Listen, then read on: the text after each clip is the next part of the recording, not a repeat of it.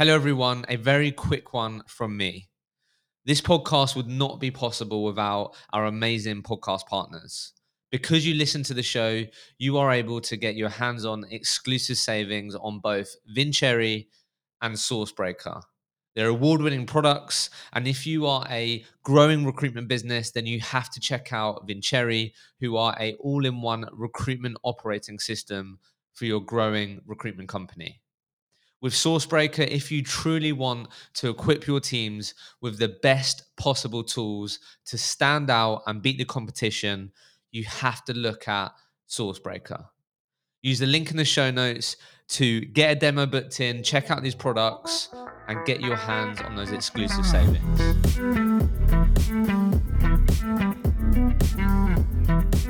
This is another Golden Nugget episode. We're trying something new here where we are going to bring you some of the best Golden Nuggets from the 300 plus conversations we've had with high performing recruiters and successful recruitment entrepreneurs. This is the episode where you can dive straight into the value. It's going to be a short, sharp dose of just great content and great learning. So enjoy it. And please do let me know what you think of the Golden Nugget episodes. If you're enjoying them, if you have a favorite one, let me know. So you just mentioned it there. Obviously, I think that's when if I'm honest, my first perception of you guys was clearly, forward thinking, doing things differently. So the event videos, I think I remember seeing your website just dedicated to your community. And I thought, oh wow, this is really fucking cool. I guess, what are your thoughts on, with all those experiences that you've had, what do you think are the fundamentals and principles of building a successful meetup community or doing good events? I need Jack in the room. Oh really? Is that his bag? But I don't know, what's your take on it? You might not be the person, but if Jack's been really fundamental, what do you think Jack's done well? Or because you said, again, I think the events piece is something a lot of people may be listening to this and going, you know what, they've already been done. There's no point doing that. Yeah. Or they've been. But for me, my personal view always is, I think that's the wrong way to look at things. People ask me that now about podcasts, am I too late? But for me, it's about knowing, for you guys, you said what you're sort of experts in and what your niches are. If you start up a meetup, which everyone does, but it's just specific for your people, then that's still really valuable and still worth doing. Do you know what I mean? Yeah. So, I don't know, anything on there to share? Because I think that would be useful for people. No, 100%. And to be honest, you've probably got just as much expertise in this field as we do. And we've got quite a number of successful events. And the key thing that made them successful is I feel like a lot of people say, I want to go and do the next shiny thing, which is a meetup group or a podcast. And they put together a generic formula, which is, we'll get some speakers that we've been speaking to, they'll get a venue and they'll bring in attendance. What they fail to do is they don't ask the market what they want to hear, right? So people go into the perception is, I think this is the right thing, I will do it. What we do is we go out and we say, look, we've got a cybersecurity event at London Tellies in November. And the way we built that theme and an agenda behind it was we went out to the leadership and we said, look, what do you want to see in the market and what is the biggest priority for you right now? And what comes up, cybersecurity. So we steer our conversation towards that because now you've got demand, right? Then you start to ask, who would you love to hear from? So instead of you just finding a speaker that you think is good, right? Because some or you might go for the bigger brand names, but they might not necessarily be the most technically advanced. They might be very good organisations and businesses, but from a technology perspective, does the person and individual there bring that kind of visibility of what others can learn from, right? Have they been through those kind of war stories?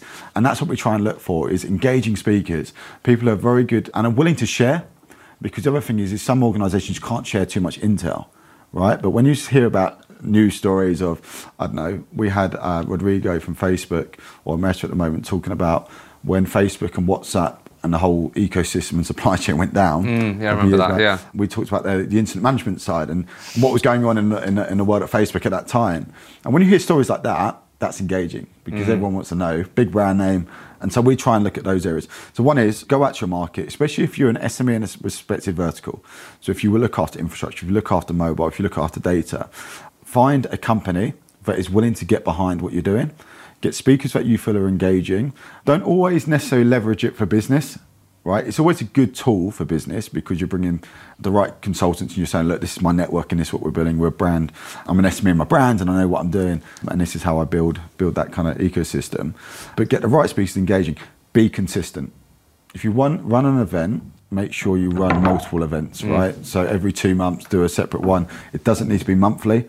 In fact, I would probably do it bi-monthly because that's how you get different audiences. People actually feel they want to come to the next one because it's not every month and they can turn away one. And then once you build it, don't expect it to be 100 people at the first event either, right? That's another thing people do, I've seen in the market, is people want to win every time they do something, right? And if it's 20 people turn up, they think it's a failure. These take time. London DevOps Chat's been running for about 8-9 years now. That's why it gets the audience sizes you see. London Tech Leaders went from like 100 people at our first event, which was quite fortunate, but we really pushed it hard. Then during COVID, it went down to like 20 to 30, and it's now started to pick back up, right? We could have easily given up at that time. Been like, is it working? But we stuck to it because we knew it was the right thing to do, and we saw what we were building. And then, as you said, we turned it into a content-led business. So we didn't just run the events. We built LondonTechLeaders.io. We then went out to market and got contributing authors. So people who wanted to share blogs in their LinkedIn stream, most recruiters I know have like 20,000 connections now. So you've got a huge tool, but if you can then share and repost what they're doing, suddenly you're given a platform.